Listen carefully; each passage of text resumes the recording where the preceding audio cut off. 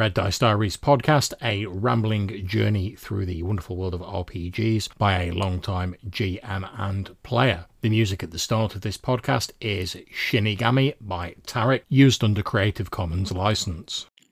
We're going to start this episode by looking at some voicemail messages that people have left me. So, without further ado, take it away. Hey John, Jason with Random Screed and apparently Kalmata Live here coming at you.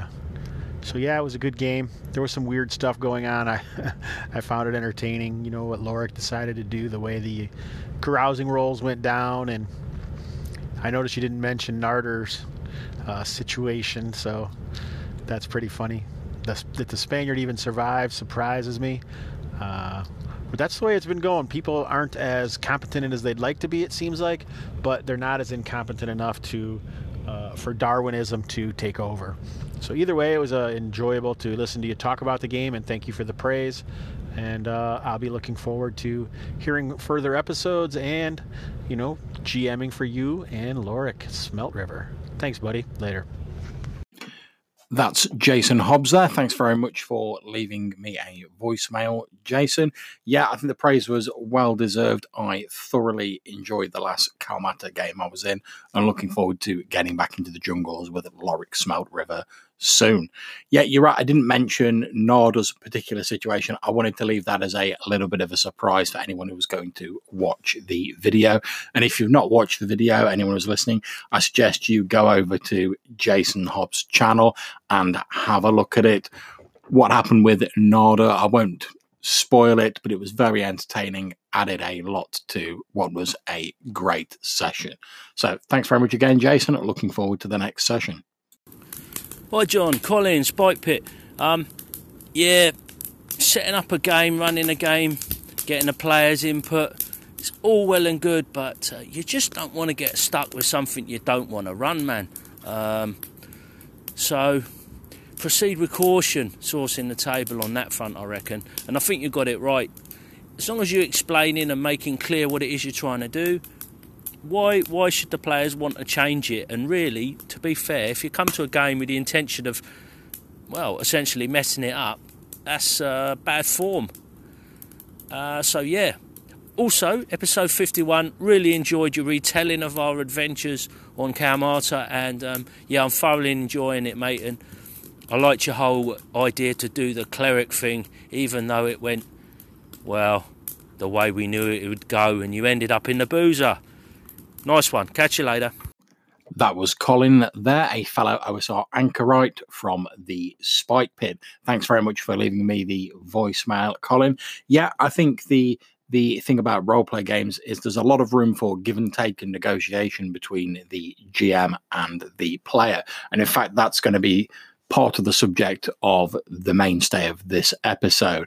But I also think there has to be a time when the GM sort of like stamps their authority on a game, as long as they're making it clear to their players what sort of game they're going to get. And there's some games where the setting is decided collaboratively, and some games where the GM says, I'm running this game, you know what you're going to get when you turn up, and that's what you expect to play. And I think players either have to buy into that if that's the sort of game that's being run, or move on or try and find something that they can enjoy in the game. It's a bit of a difficult subject because there's so many different variables, but hopefully I've given some insight in the previous episode. Thoroughly enjoying Kalmata, as I've just said in my response to Jason's message. Great to be hanging out with the rest of you guys in like the international Kalmata group, as it seems to have become known. Looking forward to ranging out with Spike the Delver again in the future. So thanks very much, Colin, and hopefully speak to you soon. Okay, so the mainstay of this episode is going to be a conversation between myself and Johannes Pavela. Johannes is running a Stars Without Number game that I'm lucky enough to be playing in at the moment. And in Stars Without Number, you pick foci, sort of like special abilities at certain levels as you go up in this OSR game. And I'm looking at potentially with my character, Catherine, who is like the mechanic / pilot, taking the unique ability sort of foci, which you have to discuss with the GM as to what it actually entails. And I talk an awful lot about this sort of GM and player discussion, but it's rare for me to be on the player side of that since I GM so much, and I thought it'd be interesting for people to actually get to hear that. So without further ado, let's start with a little bit of conversation that we had about the adventure behind the walls that I've been working on with Glyn Seal, and that Johannes and my regular group play tested through. And we're just chatting a bit about that at the start before moving on to talking about Stars Without Number. To be honest, the sort of like the mold creatures, like the Mulaks that were in the game, I pretty much just took like the Shambling Mound stats and tweaked them a bit for like the big creatures. And then, because there's an option to like introduce like smaller versions of them, so like lesser ones, I just sort of pared the stats down a little bit for like the lesser ones. So they're all just like adapted stats, but it's like I tried to do something more interesting than just be like, oh, it's a low level adventure. Here come the skeletons. Yeah. Next up, rats. That's it, exactly. Well, it's going to be. I mean, I've already got, like, as you guys saw, I've already got a bit of like the mud cows in it, where it's like, oh, we're fighting some like animated cows.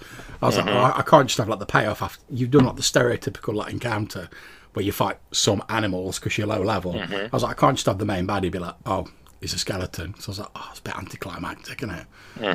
And plus, it can be sorted out by like one well-placed cleric being like, "Roar!" Yeah. That's that encounter done. Yep.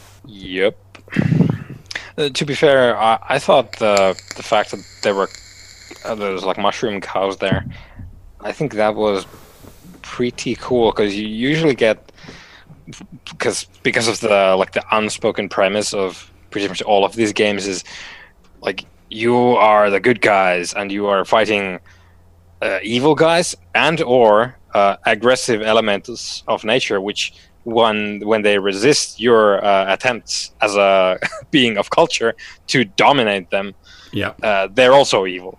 Yeah. so it's pretty much. So is wolves, is fucking badgers, all the mean shit, and fucking the most domesticated animal in history, cows. It's a bit off the beaten path, and I thought that was. Oh, I'm glad you guys enjoyed it. Alex, I'm looking forward to the next session. Although my only thing at the minute is I'm thinking about, because obviously Dennis has done this thing where like, he effectively wants to like arrest/threaten like the criminal guy, and I'm trying to think of. I can see.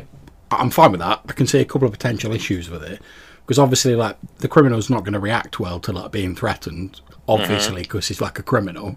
But by the same token, it's like if I have him just sort of like beat you guys up effectively and be like, that's what you get, son, then are you guys still going to be like, oh yeah, now we're going to go and do this mission for him? So like, is all the planning I've done for that mission that you chose going to be like shoved to one side?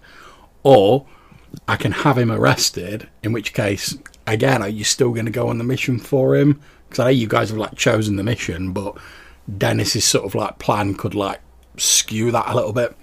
So, but luckily I've got plenty of time to think about it. So, yeah, I think, to be honest, if he shows up with his boys, and there's twice the number of us, I think it's gonna be like a no problem. He's gonna like show up with the thing like, hey, I found this. I'd really appreciate it if you took this down, and then we can talk business. Yeah, I was thinking of him having turned up, like pretty much as you say, with that, and said, I'd appreciate that if you took this down.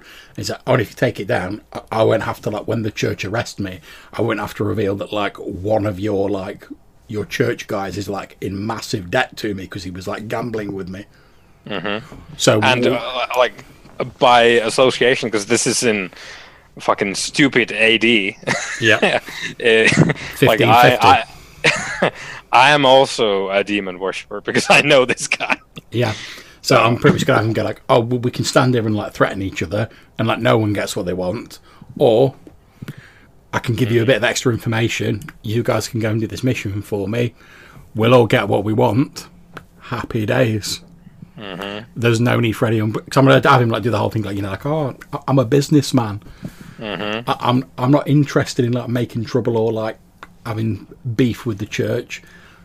All I know is like, your guy owes me some money. I need this doing. You guys go and do it for me. We all make a bit of profit. Everyone's happy. And once I know that you're like good for it, I might be able to put a little bit of other like work your way on the side, like, you know, to like get you a few extra like shillings. And And then hopefully my idea is, like, if you guys are successful, like, I can have the occasional mission like pop up from him where we'd be like, oh yeah, there's this other creature that like needs harvesting. So like you guys will always have the option, like every now and again, to just be like, oh, would you want to go and hunt a monster? Mm-hmm. But it'll be for more reason than just like, there is a monster menacing the village. Go get it. My God. Yeah, pretty much. Not again. Okay, so Stars Without Number then. I'm just going to have a look at the... Oh, hey, look. Oh, hey. I'm just going to have a look at the focus thing where it's like unique focus, or unique gift. There we go. Page. Oh, here we go. Focus. So, page 23. Yeah. Should we read the thing out for the... Yeah, sure. Do you want me, or do you want to do it? I mean, go ahead if you have it there. So, foci are sort of like areas of like speciality that you pick at certain levels during Stars Without Number. I suppose they're a bit like feats, but they're more sort of tied into like the background, and they give you like a few like little bonuses here and there. Like I've got a piloting based one, which is allowing us to like move around ridiculously quickly in our spaceship because I've taken it at a couple of different levels. The one we're looking at now, potentially, if we can work out like a good way of getting it into the game, is the unique gift. And the description of that in the Stars Without Number book is: whether due to exotic technological augmentation, a unique transhuman background, or a remarkable human talent, you have the ability to do something that is simply impossible for a normal human. This is a special focus which serves as a catch-all for some novel power or background perk that doesn't have a convenient fit in the existing rules. A transhuman who can function normally in lethal environments, a nanotech-laden experimental subject with a head full of exotic sensors, or a brilliant gravitic scientist who can fly thanks to their personal tech might all take this focus to cover their special abilities. It's up to the GM to decide what's reasonable and fair to be covered under this gift. If an ability is particularly powerful, it might require the user to take system strain to use it, as described on page 32 of the rulebook. As a general rule, this ability should be better than a piece of gear the PC could buy for credits. The player is spending a very limited resource when they make this focus pick, so what they get should be good enough that they can't just duplicate it with a fat bank account. Yep. And the idea that I sort of like mentioned half jokingly to Johannes at the end of the last session was I quite like the idea because we've not really gone into the sort of like AI sort of droid bit of the setting. We've got Matthew Bryan's character Tau, who is a mechanical life form, but I've felt that he's been sort of like a bit sidelined because he's sort of playing like the medical character, and he's a really cool character, but quite often as the doctor, he's just sort of like, oh well, you stay on the ship while we do the cool stuff, and then like if anyone gets injured, we'll like come crying to you and be like, oh, Matthew's character sort me out. So I thought it'd be quite a cool idea to sort of use my unique gift to like link my character into that whole sort of like mechanical side, so I can then like use it to hopefully like give Matthew's character a bit more of the spotlight and sort of bring him a bit more into the game, because I do think it's like a really cool character who is a little bit sidelined at the minute due to no fault of his own. It's just like how it's worked in the game, because we're like, right, we're going on a mission, right, okay, we've got my character, right, we need the pilot, great, we need the captain who's got all the social shiz going on, great, we've got Dave's character Diego, or the Jackal as he's known in the pit fighting circuits, who's like a muscle and like a sort of a gunsmith and stuff like that. He's the gun-toting badass. That's it. And we all tend to get because we're going on like these high action adventures, like doing a heist that we did last time, like hijacking this hover train full of Lametria, this like rare, or all of the action sort of types tend to come forward. And it's like, yeah, my character tends to be like, right, I'm going to stay on the ship and just sort of like fly the ship. But because we're like on comms with each other, I tend to be like quite involved with that, because I'm like coming up with the plans and like getting the ship and like firing the weapons on the ship. Whereas the Doctor, unfortunately, tends to be like stuck in the med bay waiting for someone to get injured. And I've been sort of trying to bring him into it a bit, but it's difficult when obviously his main talent is to like help injured people. And thanks to like the blessing of the OSR gods, we have largely, and good dice rolls, we've largely avoided being horrendously injured so far. Yeah, which is a big thing for how that character gets like less action that you guys do, because you just roll ridiculously well for 5 sessions going now. Well, that's it. And if damage does tend to be taken, it tends to be like damage on the ship, which obviously in like the downtime, we then just like roll into whatever sort of spaceport we're in, pay the creds over to get the ship repaired, and we're on our way again for the start of the next session, and his character doesn't really get involved in that. So what I was suggesting to you, Hannes, is that, and we were sort of chatting this around a bit, is that perhaps our ship will be like, I suppose, like a node for like an actual AI. So obviously the ship can't contain like a full AI, but it might sort of be like almost like a remote access point for like this AI. And obviously like riffing on the whole like Battlestar Galactica sort of series, which I'm a massive fan of, I was thinking of taking the unique gift to say that my character is actually, although she's unaware of it, an artificial life form herself, and she's effectively like part of the ship, or she's like a sort of an interface for this like AI that's on the ship, which I think would be a cool justification for like all the like amazing shit my character's been pulling off with like the piloting, and also it adds an extra bit of explanation as to why my character's like, I know, because my character's properly like, I know we should make sure the ship doesn't get like shot up, I know I don't want to go too far from the ship, I don't want to leave the ship. So that'd be like a cool sort of like extra explanation for that, even though my character herself's not aware of it. And once it does become sort of obvious that I'm an artificial life form, and so when that needs to be studied, that will bring Matthew's character in, because he's got the expertise with that. My character doesn't. I'm just a pilot and an engineer. So that's what we're having this talk about now, and I thought it'd be interesting to record it, because I've often talked about the sort of player GM like negotiations to work stuff like this out. So I thought it'd be cool to record this for the podcast, as me and Johannes are sort of talking it through, and we might get to the end and be like, oh no, it's not suitable for the game, and we might not use it. No harm, no foul if we don't, but I just thought the process we're going through now might be interested for some people. So I think like to start with is, well, you sort of mentioned that just now, but like, what would you like for this thing to be? Would you like it to be the sort of thing like, oh, you're one of the final five, like you're like a surprise, like organic slash actually like artificial person that's like a separate thing, and you just have a kinship? Would you like to like the reveal to be like, oh, there's actually metal underneath? Well, yeah, I was sort of thinking, as I was saying to you at the end of last session, so like in the sort of Terminator style, where it's like an artificial life form with like a thin covering of like meat and blood, effectively. So like if I get like a minor cut, yeah, a bit of blood will come out, it looks fine. But obviously I've not actually been seriously injured in the game yet. So I was thinking, obviously, when I do get seriously injured, that would be when it had become apparent that like I'm an artificial life form. And obviously Matthew's character would be the person who would be trying to heal me and be like, oh, okay. This doesn't work. Yeah. So I mean, in terms of like how mechanical my character is, I'm open to input. Like I say, my main purpose was to do something a bit interesting. I'm not bothered about having like massive bonuses to stuff for the ship, because like I've got big bonuses to piloting anyway. That's covered. Like I say, my main aim was just to like bring Matthew's character into a bit more and potentially open up exploring this side of the game, which obviously his character, by virtue of his nature, is quite sort of set in, but like the rest of us haven't really touched with a barge pole yet, because we've like had no reason to.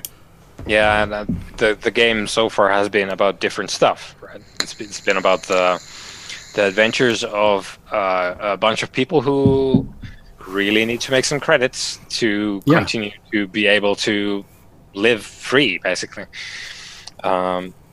So I also thought it'd be quite an interesting dynamic. So we've obviously got Tao, who is like knows he's artificial, but he's to fit in socially, he's sort of masquerading as a biological life form, and he's trying to learn more about that.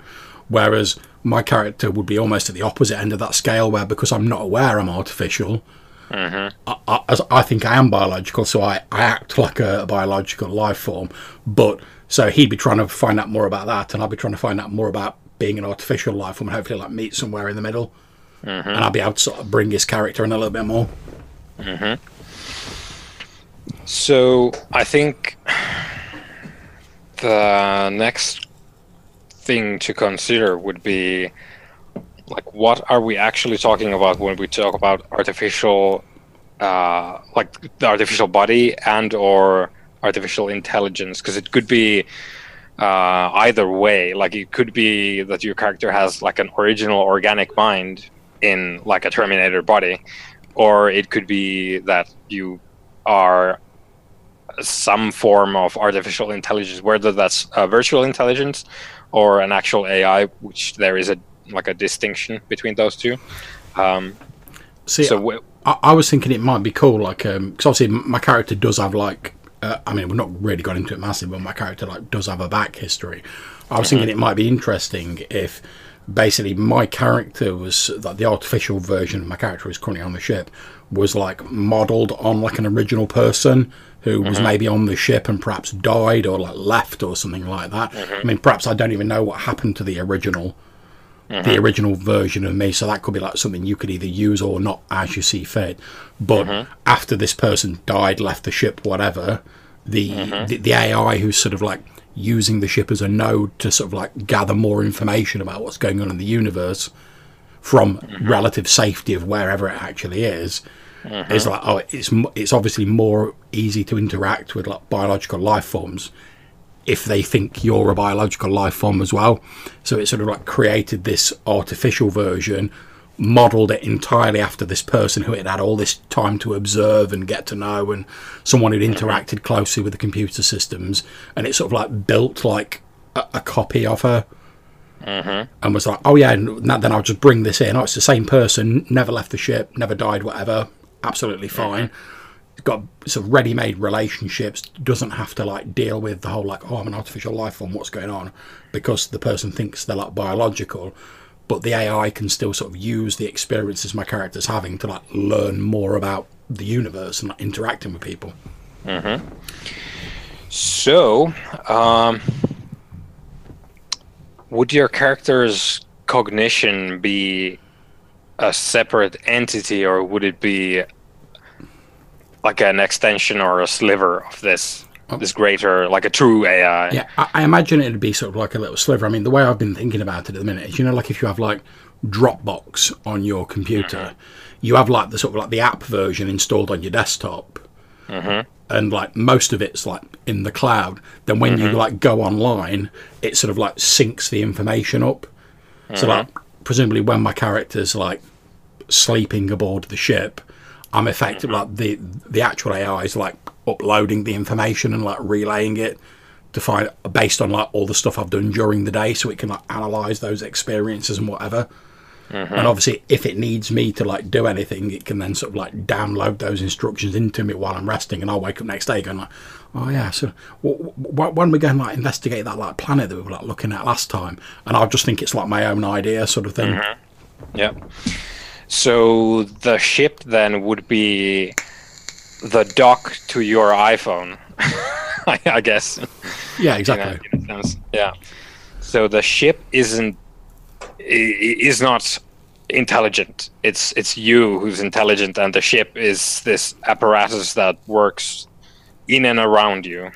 Yeah, exactly. I mean, I imagine that like whatever the intelligence the ship may have once had is now sort of in my character, but obviously because the intelligence was once part of the ship, that helps explain like why I'm able to like do what I can do with the computer systems, and things like the ridiculous like spike travel speed and like slinging around stars that we've been doing all makes a lot more sense, where you think, well, yeah, if you're like effectively part of the computer system, using it to do stuff like that becomes less miraculous, because it's you like using another part of yourself to do what you want to do, even though my character's just like, yeah, I'm the most amazing pilot in the world. Okay. So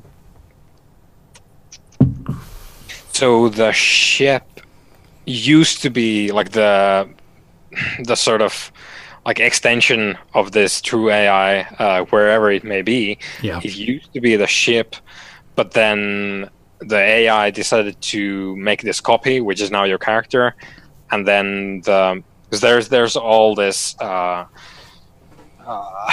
lore and background for how actual AIs work in the setting. So the quantum core of a true AI would have been in the ship before, but then it made this like mechanical / organic armature, which is you now. Yeah. And the core was transferred to the armature, and then that's basically where we are. So as for the what's it called, the focus. So I think we, unless like you have some other ideas, we could very easily just pick one of the either virtual intelligence things like Matthew did, or like harvest some stuff from the true AI part of the book. The thing there is that the virtual intelligence part, that's an actual focus. So that's like a 1-to-1 exchange ratio, the exact same thing that Matthew did. That's easy, cut and dry. You get all the stuff that Matthew gets. Basically, like you are actually a robot. Turns out you're a Cylon. We know because we have a nuclear missile.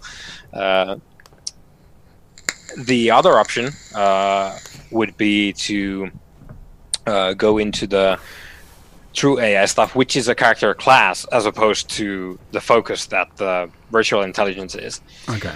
So the true AI thing is an actual class. There's a bunch of stuff there that's very similar to the way the virtual intelligence work, which is like you have your separate, like your mental stuff is you, and the physical stuff, the stats, whatever, the armature, that's the thing that you use to walk around. And also, like the main thing of the true AI class is it has these what's called routines, and it has processing. Basically, that's the exact same system that psychics have with their techniques and effort. So you have a number of processing points that you can use, and using those you can activate what's called routines. And these routines achieve a lot of different stuff. The way it works is if you have the true AI class, well, of course, one of the options is we scrap your class. We scrapped Catherine as is. I'm not sure if that's what we want to do, because this is sort of like sprinkles on top instead of like scratch everything. Yeah, because I mean, obviously, like I say, I mainly want to do it for flavour and to like bring Matthew's character in. I don't want to like massively overly complicate the game and sort of like turn the spotlight fully on my character, because that's not really what I'm after. So yeah, I think like you say, I'd be looking for more like the sprinkles and the flavouring on the top rather than like completely redoing the character. Yeah. So one of the things we could do is like give you some processing based on something that we decide, whether that's like we pick because you can be a partial true AI and partial warrior if you want to, because and the thing is with that is like you're just not that interested in your nature as an artificial intelligence. Like you don't develop that part of yourself. Instead, you swordfight in space, which is cool. Well, yeah, I can't argue with that. Yeah. So we could like get you processing and then like a couple of routines to run, if that's something we want to do. Well, like I say, I'm entirely willing to be like led by you on this, because obviously you know more about the AI and the background of that. Because obviously with it not being the focus of the game, I've not really read up on it. Yeah. So like I say, I'm not really interested in like entirely changing the sort of like vibe of the character, because I think the character like works well, and I'm sort of looking to like add a little bit of extra flavour to the character rather than sort of like entirely redoing it. But how you want to do that, I'm entirely willing to be like led by yourself in that regard. Okay, let's see if we want to do something other than just the virtual intelligence thing, which is like we could just like do that instantly, no like thought required. We could just get you the focus that Matthew has and be done with it. But let's see if we want to do something else. Okay. So I'm just going to go through some of the core routines here, which is the set of routines that all true AIs develop without any expenditure. Like you just get them. What page are we looking at? Because I can like follow you on my book. 288. 288. Okay.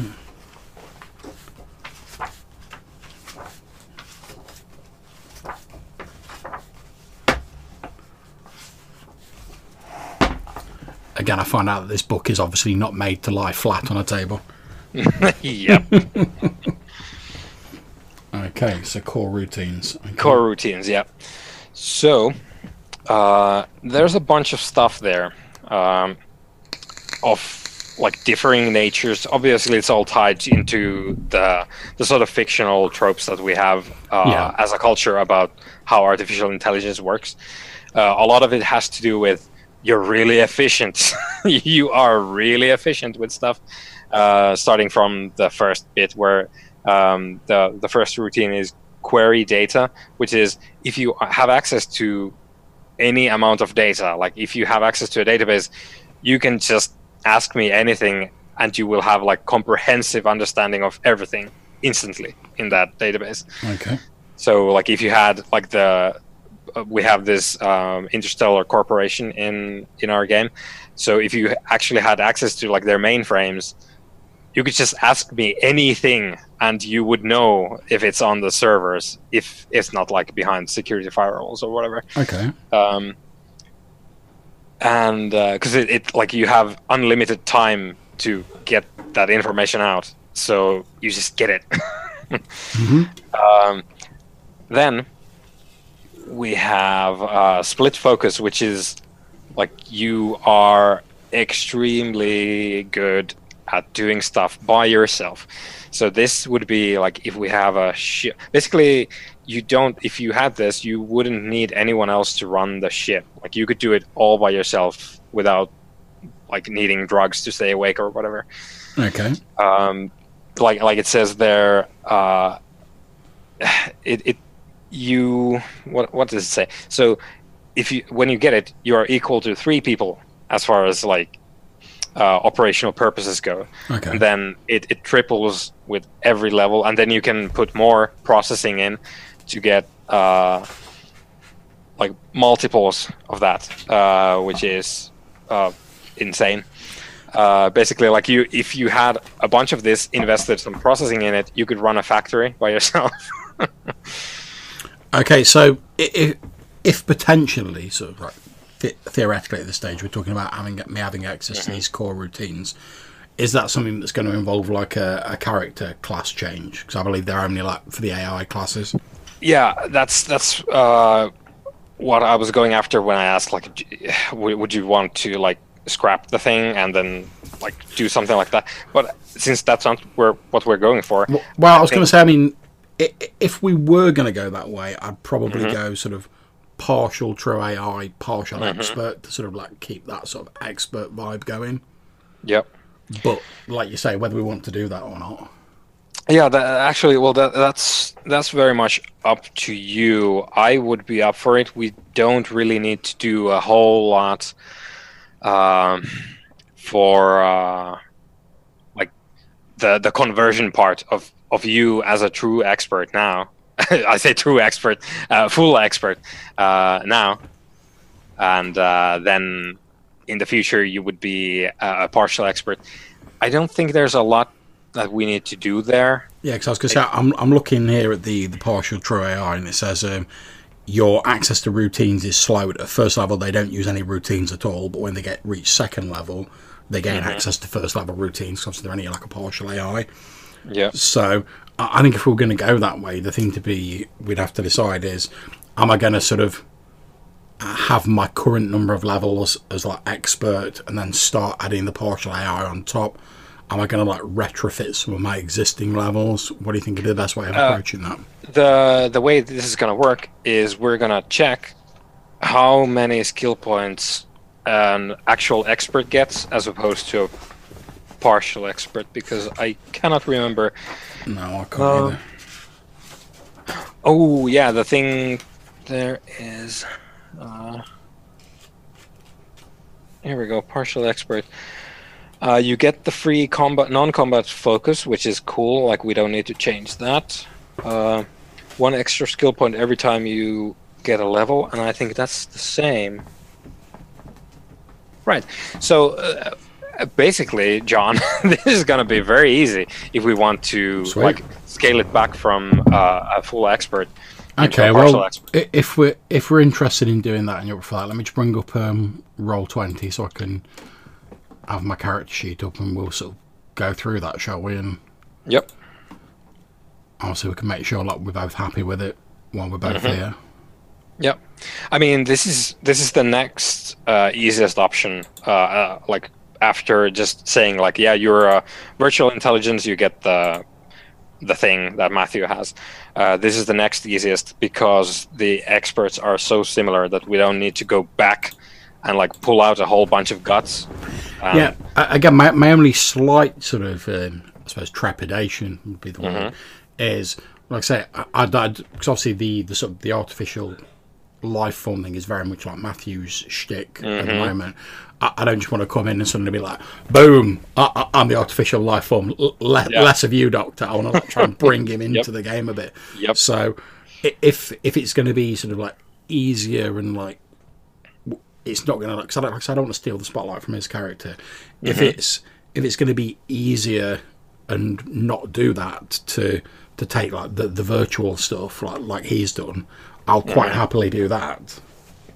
I'll tell you what, we don't need to make the call right now because all of this is very easy to like scale back and forth. Yeah, I mean, obviously, I'm not going to get any of this until like the next time we get a focus anyway. So yeah. But just like going forward, this is actually very easy for us to like pick a spot anywhere on the scale from Catherine as she is now to Catherine as a partial expert and partial true AI, with everything on the scale, like from the virtual intelligence focus thing to you having some routines.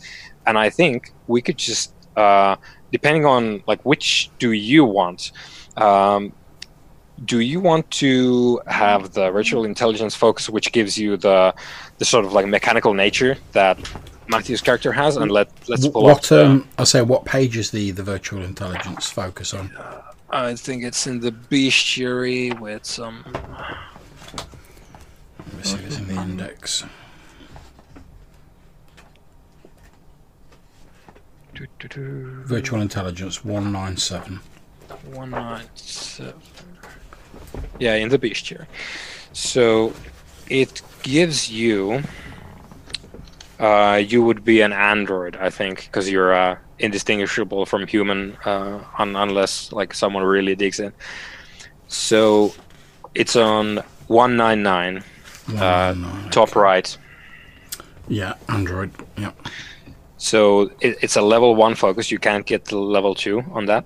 So you get a free skill, and then everything a VI robot gets, which is. There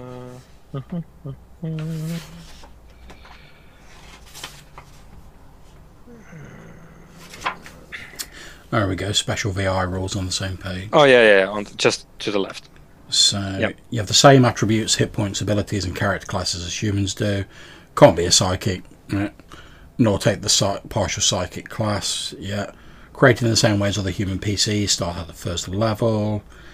Need neither sleep, eat, nor drink.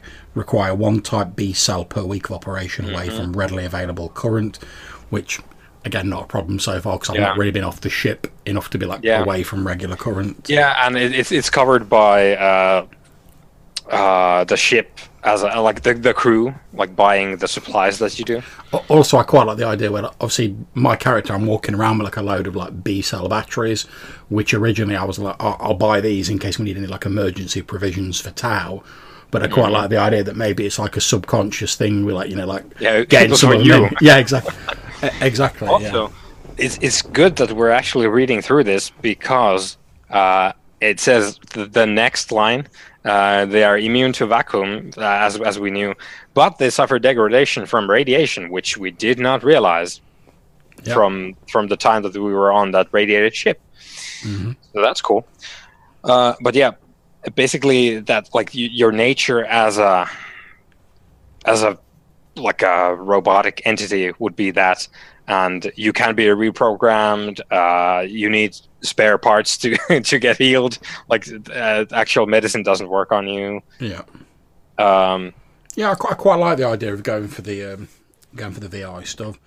That seems like a nice sort of like easy way to do it without getting like too ridiculous and like delving into like all the like extra stuff, which I'm sure is great when it's a game that's like focused on that, but obviously like that's not a major focus of our game, so I don't want to try and like drag the focus away to something entirely new. Yep.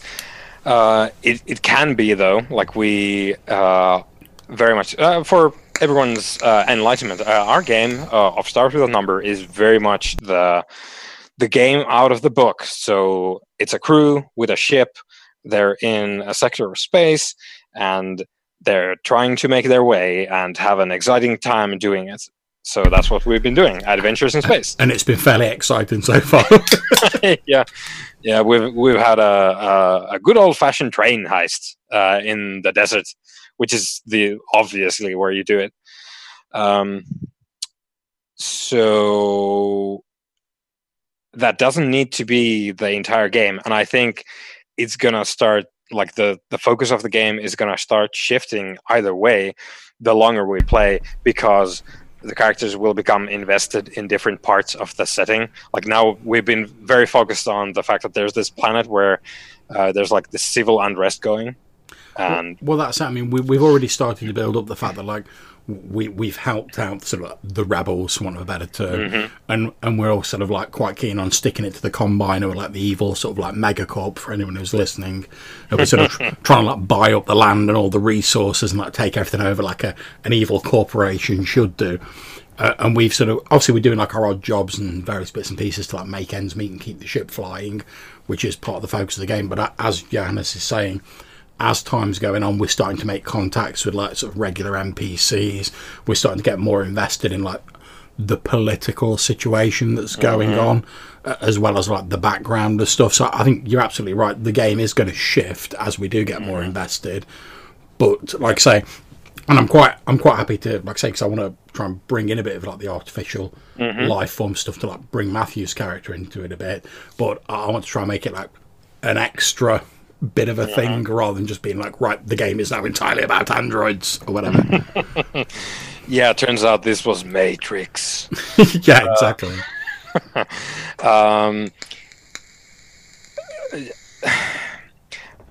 Like we don't need to be like super careful about it, because like shit's gonna happen either way, and people are entirely within their rights. You and Matthew both here, entirely within your rights to bring in ingredients that you find interesting in the setting. So like Matthew very clearly, by picking virtual intelligence to start with, he's been a robot for the entire game.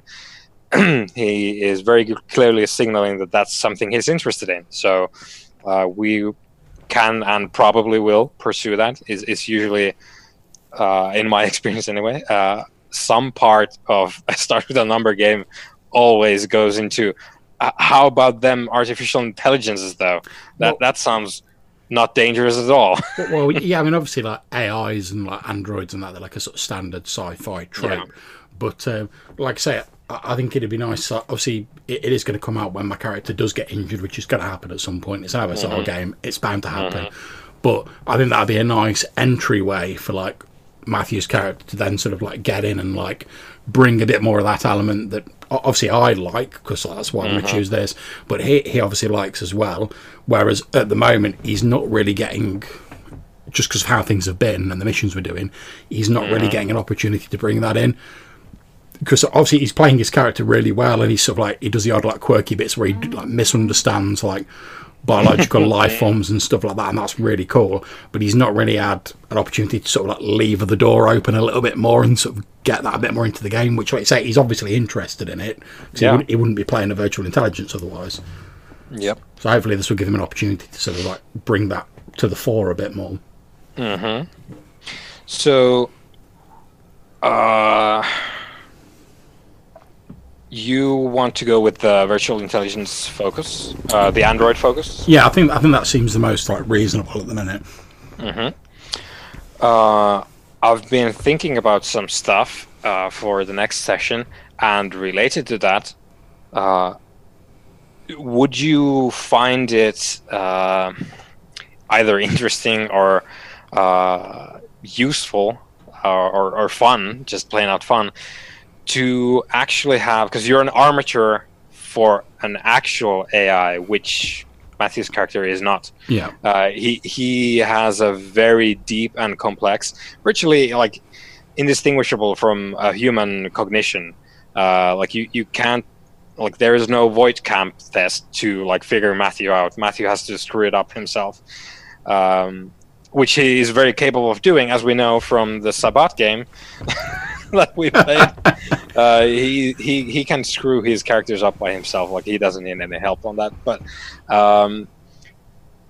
he is not, like, definitely not a true virtual intelligence. He is, albeit a very complex matrix, but he is still just a personality matrix. Yeah. And your characters, like the fictional stuff here, is you are an armature for an actual artificial intelligence, which is a whole different thing. In the setting, the standard setting details that we are using here, actually, like true artificial intelligence can be psychics as well, because their cognition is as real as anyone else's. So it's quite a different thing. So would you find it either like a burden, or would you find it fun to have like one routine on top of your Android shit? I would be quite happy with that. Like I say, the only reason I don't want to go for like the full sort of like VI stuff is, like I say, I don't want to suddenly like sort of like stick my big nose into like he's Matthew's part of the game and just be like, oh, that's you out. I'm the Android on this ship now. Yeah.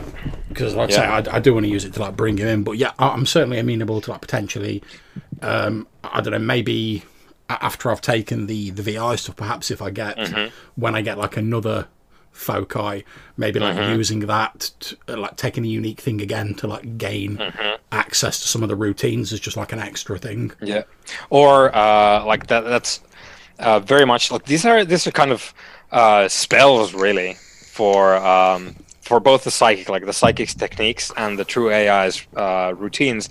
They're kind of like spells. So they're like you have the lists, right? Yeah. And that's all fine and good, but it does say with the routines as well as the techniques that like these aren't the whole thing. This is just the sort of norms left from like before. A sample. Yeah, like the basic template, and you can go beyond this. Either like you figure it out on your own, or more than likely you find either a mentor or some old technology for that sort of thing. So if we have adventures and like maybe you stumble upon like a broken part of an actual AI from way back, and you like harvest that thing, like you could actually, because we know that like fictionally you are tied into an actual AI, you could like, oh well, this information looks interesting, and then you black out, and 8 hours later you wake up and you're like, oh shit. Oh shit, that just happened. I now know kung fu. Well, one thing I do think it'd be quite cool, and it's not going to advantage me in any way. In fact, the reverse is obviously my sort of like life force, if you want to call it that or whatever, is like tied into the ship, because that's like my command node, for want of a better term. Yeah. So I think it'd be quite cool, like, if we ever did get to a point where like the ship's like entirely powered down, like the engine's like gone or whatever, if that effectively like powered down my character as well. Because obviously then it'd be an interesting dilemma for their characters, because I'm like the pilot at the moment. Yeah, that would really suck for the current like setup if both the ship and you are offline. That's it exactly. And then I think it'd be quite an interesting dilemma, because then they're like, all right, assuming by that point when that did happen, they knew that I was like an AI, they'd then have to like try and like sort of jump start me effectively to like get me working enough to like pilot the ship or like repair it. So obviously at the minute we've taken superficial damage and it's like, oh, a bit of the hull's gone or whatever, but there's been no point where it's like, oh, so many systems are down, or like the power's down or whatever.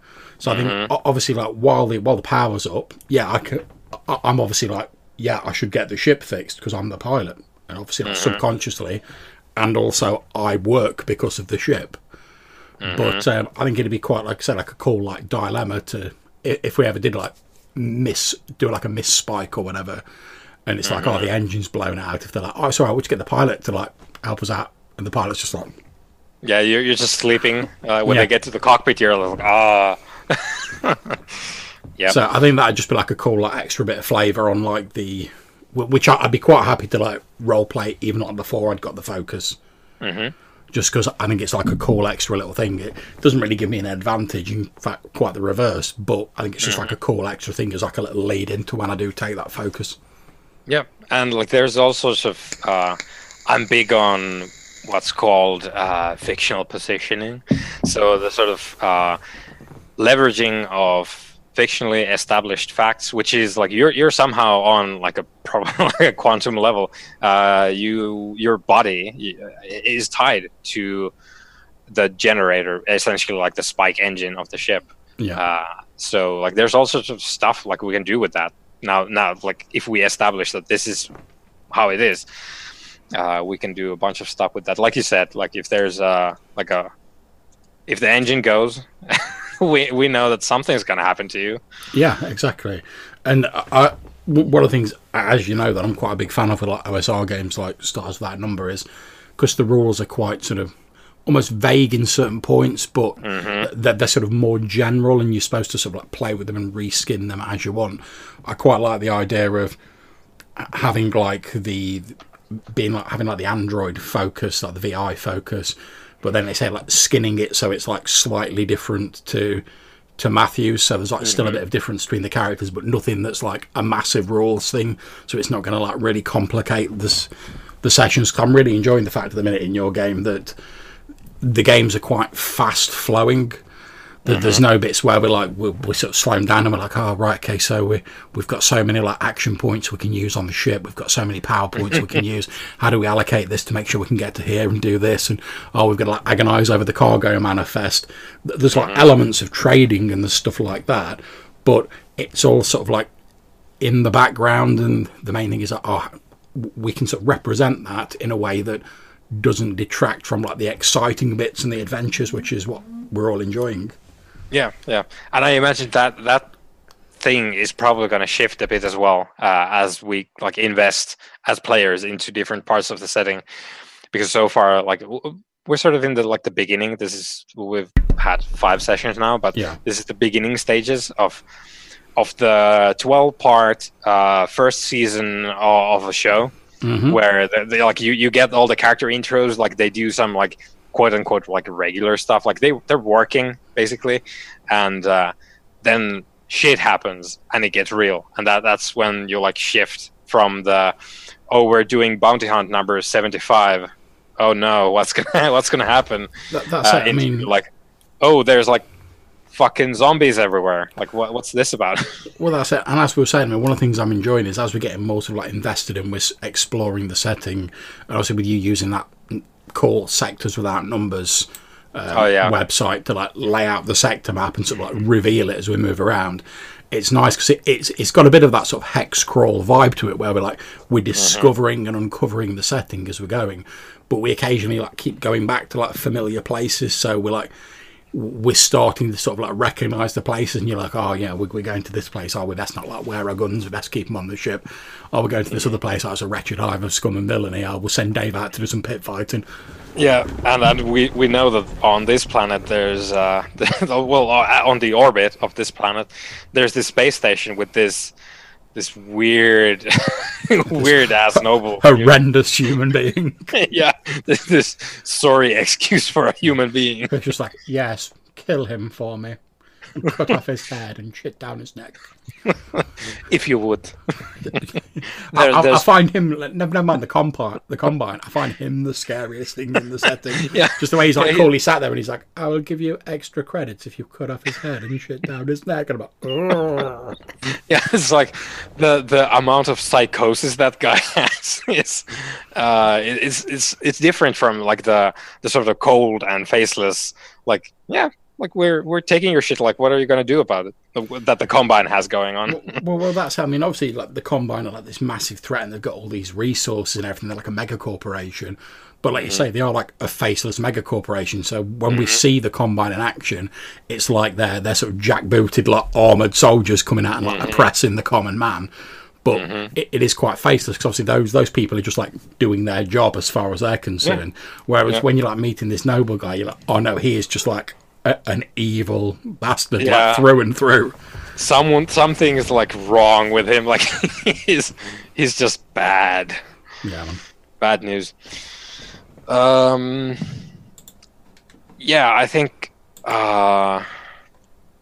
the thing that I picked up on when you were talking about like stuff we've been doing and how it's been going. I really want to try the like the space combat rules of this version of Star Wars Number, because they're entirely different from the previous version, where I thought it was admittedly like Star Wars Number First Edition is an old ass game.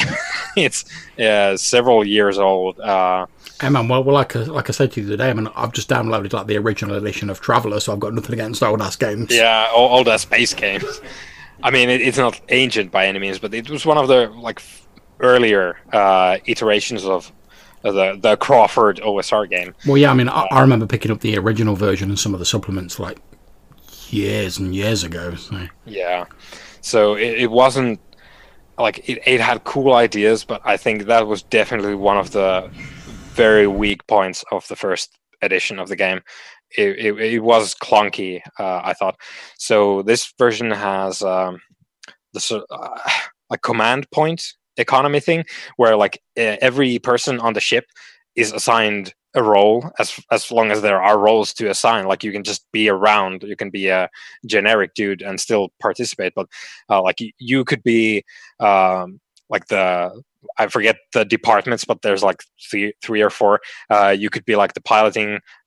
Diego could be the guns station dude, and that sort of thing. And our captain Aurora could be the bridge, and then there's this whole thing where the bridge decides like which order like different departments act in, and you like have this distribution of and generation of command points. So if you were in the engine room, you and like Aurora goes like in true like Star Trek fashion, they go like, "Give me more power," and you're back there with your hydro spanner. We're mixing franchises here, and like you're cranking out more power so that next Diego can go, well, I have all these command points. I'm gonna open up on this some bitch. Yeah, so I presume you generate like command points like every like turn, for want of a better word, like and then you apportion them out to whatever actions you want to do. Yeah, and I think it gives you like one per person or something. I forget the exact rules, but like you get this like every turn essentially, like you get the standard amount, and then some of the actions generate more. So like in the engine room, like you can just be cranking out more power to other people. Yeah, I mean, I think that's pretty cool. I mean, obviously we've not really got into any like big sort of like full balls to the wall like space fights yet, but it's a sci-fi game. It is going to happen at some point, so I think that'd be pretty cool to like give those rules a run out and see how they work. Yeah, because it's much more. It's sort of like this mini game, like a mini board game inside the RPG, which is kind of cool, as opposed to the previous edition where it was like a guessing game, like actually like just like a shell game of like, oh, is your ship in phase 5? And then you go, no, I am in phase 4. Damn it, can't shoot. And then Right. it was yeah. It was not elegant. So, yeah, looking forward to trying that because I think it might be fairly entertaining. Because then you get to like role play the whole like Star Trek bit out when like they have the crisis on, and you're like, "Oh, Captain, what should we do?" That's it. It's like in the sort of stars of that number system, for anyone who doesn't know, when your ship gets damaged, as far as I understand it, you sort of obviously you deduct your armor, you work out the scale of the damage and how much is going to be taken off your hull. Or as I understand it, you can take like a complication which negates the damage, but something like funky happens on the ship. And that every time that's mentioned as a possibility, I can't help but like flashing back to like Star Trek when like every time they get hit, like the consoles are like exploding, like sparks are flying everywhere. That is exactly what happens. so yeah, I love the idea of that, and obviously things like that are more likely to happen in a space combat. Because at the minute, we tend to take damage when we're like running away at the end of the mission, and like some son of a bitch always like pops up with a rocket launcher and is like, and like skins us for like a few like points off our hull, and we're like, oh, glad we didn't get hit by more of them. Bye. Yeah, I was. I thought you guys were gonna die when you were in the asteroid belt and you rolled the worst possible result for like what do you find or what do you encounter, which is the actual like anti-ship, like built to destroy things like you, automated gun platform, which I rolled almost like max damage on the first shot, which almost killed you by itself. Yeah, I've got to admit it was a bit squeaky bum time at that point. And like, because you need to like try to avoid like it's abstract, but like you need to get away and also avoid getting shot. So it takes like 3 consecutive, like successful attempts. And I thought you guys were gonna be screwed because the difficulty is quite high, and the hits are massive on those things. Well, that's, I mean, it's one of the things I find quite cool, but also sort of like a bit scary, which I know is the point. Like whenever something hits your ship, I mean, last time when we were like sort of leaving at the end after like hijacking the train, we had like the guy shoot like 2 rockets at us from like the flyer, and it was like the first rocket missed. If that had hit, that damage roll was like massive, and I was like, that could have done us. Yep. And then like we got a glancing hit off the second one, and that like knocked down virtually like half of our hull. Yeah. And we made it away, and I was like, oh, all it would have taken was like 1 more of them rockets, and we'd have had to start going like, right, well, we can't afford to lose the hull. We're going to have to start taking like the complications, just to like get away from this. So I think like a lot of OSR games, it's like depending on what happens in a combat and how it's set up. Obviously, it can just sort of like turn like that if you get a couple of like bad dice rolls, and can become like extremely lethal very quickly. And obviously, if your ship blows up and you're on board the ship, well, that's you done. Yeah, it's going to be Matthew's character is just like drifting in space, or now you and Matthew, presuming you take the android thing, and that's it. One thing I am interested in asking purely for like. For how I'm going to roleplay the character is obviously, I'm dead set on taking the Android VI thing for my next thing, but like, so let's say before I get to that point, I'm exposed to the vacuum. How do you want me to play that? Because obviously, technically, I've not actually got the foci until we get to the next level. So like in the next, obviously, I'll have it at the end of next adventure, presumably when we level up. But let's say I get flushed out into the vacuum of space. Before I've got that foci, am I going to be like, oh well, I've just like blown up or like died as a normal person would? I think it would be most interesting if like you picking the focus is gonna like represent some sort of, well, I guess like that's gonna be up to you either way, whether picking the focus like represents the fact that Catherine realizes this. Well, like I say, I'm quite happy to play it however you think it'll work best for the game. Like if you're like, oh yeah, you're going to be entirely biological up until you take this foci and you're entirely affected by everything that affects biologicals, I'm fine with that because that's how I've been playing it so far. But if you're also like, well, you've effectively got the sort of VI stuff, even if you don't realise it. I'm happy to play it that way. So like I said, I just want to know so I've got something to like base my role play on. Because obviously at the minute I'm going to be like, well, I've just seen so far, I'm going to be like, oh, vacuum, best believe I'm getting a suit on. Because like, as far as I'm concerned, I'm just a normal person. So I'm still going to be doing that. But if we got like in a situation where I'm like, oh shit, my suit sprung a leak and I can't repair it or whatever, obviously I'm going to be like role play my character panicking, like, oh, I'm running out of air, I need to like patch my suit up or whatever. But if I don't manage to do that, am I just going to be like, oh, and thus I die? I think it might be interesting. Tell me if it's not. But it might be interesting to like even after you pick the feat for Catherine, because she was specifically manufactured as a biological / mechanical armature in the way that's the Cylon infiltrators were, so that they don't realize Catherine doesn't know about this stuff. So I think it might be interesting to just maintain that idea, not the mechanics. You'll get the mechanics starting next session, regardless of what happens. But Catherine doesn't realize until fucking Tao starts rooting around in her insides, why do you have this in there? Or Catherine ends up getting flushed to space and just goes the whole normal death cycle. It's just oh, I don't have air, I'm gonna die. And then she dies, quote unquote, and then a minute after it's just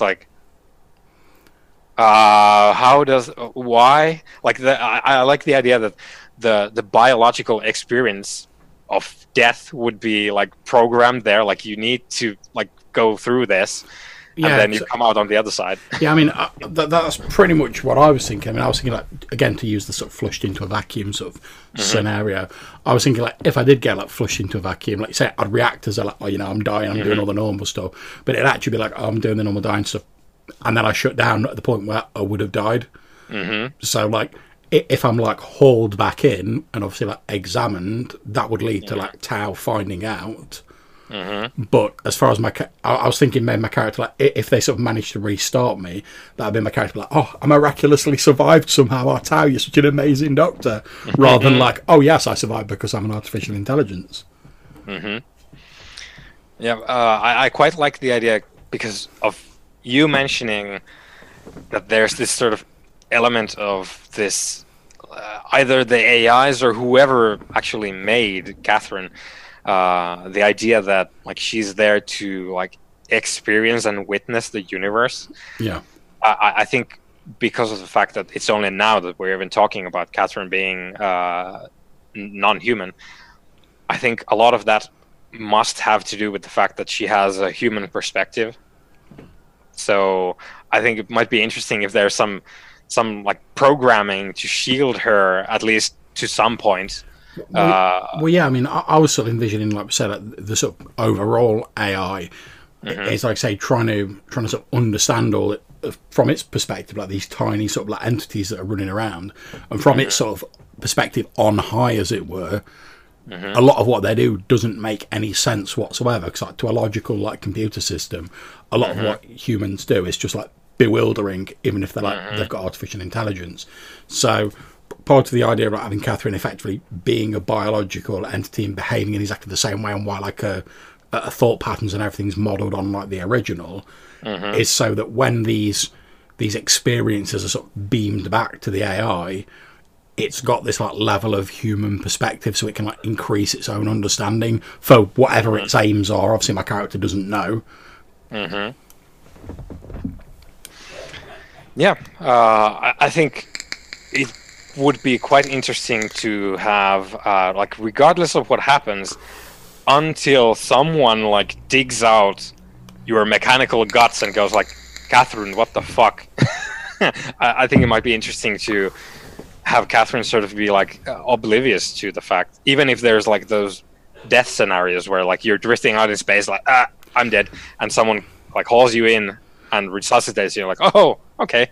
Well, that's it. Yeah, I mean, I was thinking, like you say, it's almost like a sort of subconsciously programmed sort of self-preservation instinct, where obviously like the overall AI wants this human perspective, so my character's sort of subconsciously programmed to like react in all ways a biological entity would do, and also to sort of like subconsciously protect herself from realizing she's not biological. So I think that'd be pretty cool. And also, like, when eventually the programming fails because someone like represents irrevocable like proof, like what is this? I think like because you were built for this stuff, like there's going to be like programming for that event, like, hello Catherine, welcome to the new you. Like, that'd be pretty funny. Starts playing in your mind. Yeah, that sounds pretty cool. Like, you have been unwittingly my pawn for several hundred years or whatever. Yeah, I think that sounds pretty cool. Alrighty then, and of course, there's nothing to say that Matthew won't at some point decide that, well, we know that quote unquote true AI exists. I am what's called a virtual AI. I am somehow lesser.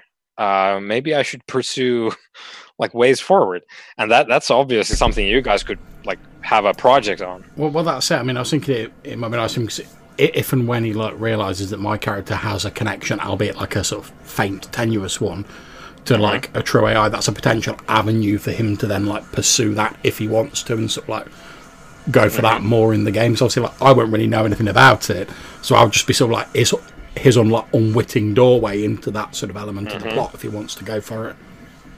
Yep. Sweet. Okay. So for the android, what you're gonna get aside from all the robot bits is a bonus skill related to your intended function. Which I'd probably obviously my piloting's like fairly ridiculous already.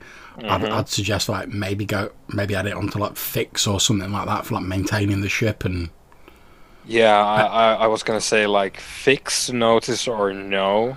Yeah, I'd probably say fix, because then it also gives me like a handy thing for like if Matthew's character gets damaged, I can potentially like help him out by like repairing him and stuff like that. Yep. Righto. Sweet. I think we hashed that out. Yeah, I think that's pretty much sorted. So that's been me and Johannes discussing potentially me taking a unique focus in his Stars Without Number game. And like I say, I thought it'd be interesting to record this and put this on the podcast, just so people can see this sort of GM player discussion. And I was saying to Johannes at the start, it's quite rare for me as someone who GMs a lot of games to be on the player side of that discussion rather than the GM side of it. But I talk about this sort of like discussion and this to and fro a lot, so I thought it'd be interesting for people to actually like hear that in action, as it were. So thanks very much for joining me and going through that, Johannes. One question: do you want me to like not put this on the podcast until like after it's revealed in game, or are you happy for me just to upload it and whatever? I don't mind. I think Dennis listens to it, but I don't. Like, I don't care. I think that's up to you because it's your game. That's fine. Well, I'll probably edit it then and like upload it like within the next day or two, because like I trust everyone who's playing like enough to role play it appropriately, even if they know stuff out of character. So yeah, that's fine. Right. Well, thank you very much. I think I shall stop the recording here.